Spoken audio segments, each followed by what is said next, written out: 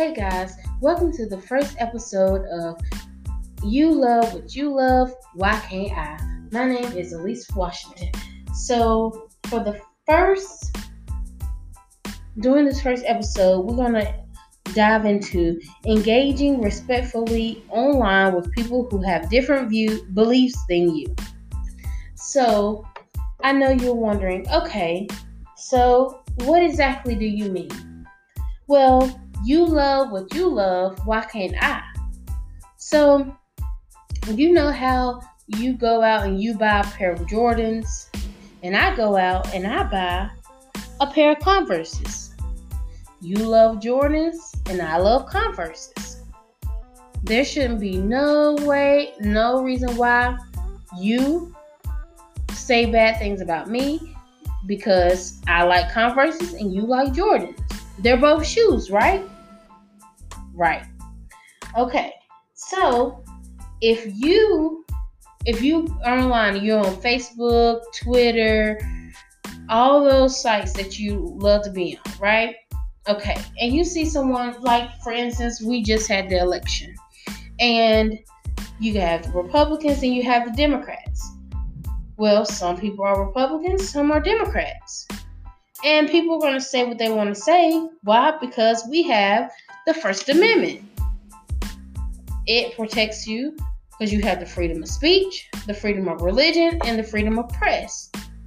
You can say what you want. That doesn't necessarily mean that you have to bash somebody else for what they believe in and what they like. Because why? You love what you love. Why can't I? So if I want to be a Republican, I can be a Republican.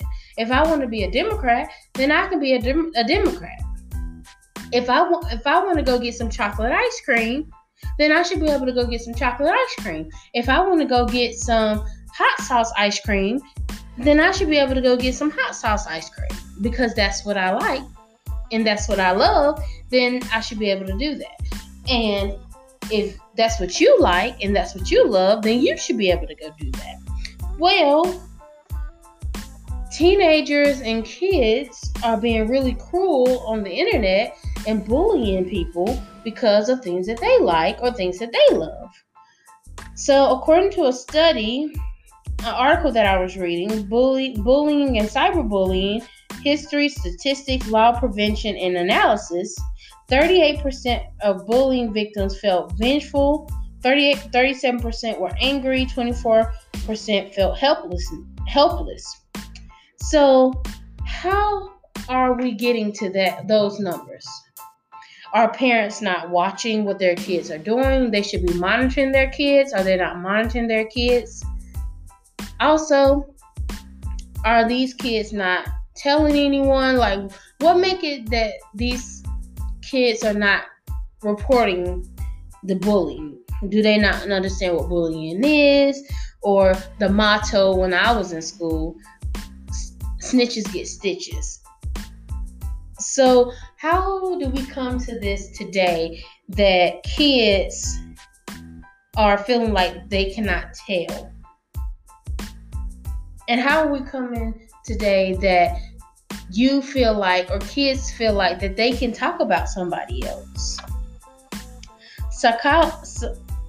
Psychologist Andrew General strain theory states that the strain and stress exerted on an individual as a result of bullying can manifest in problematic emotions that lead to deviant behavior, possibly leading to delinquency.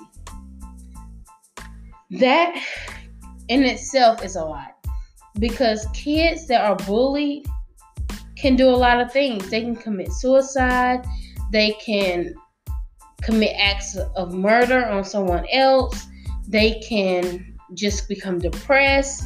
It's a lot that can be going on in their head. So that's why, if you love what you love, why can't I? I love what I love, and so can you. Thank you for joining in on this first episode. Join me again on my next episode. Thank you.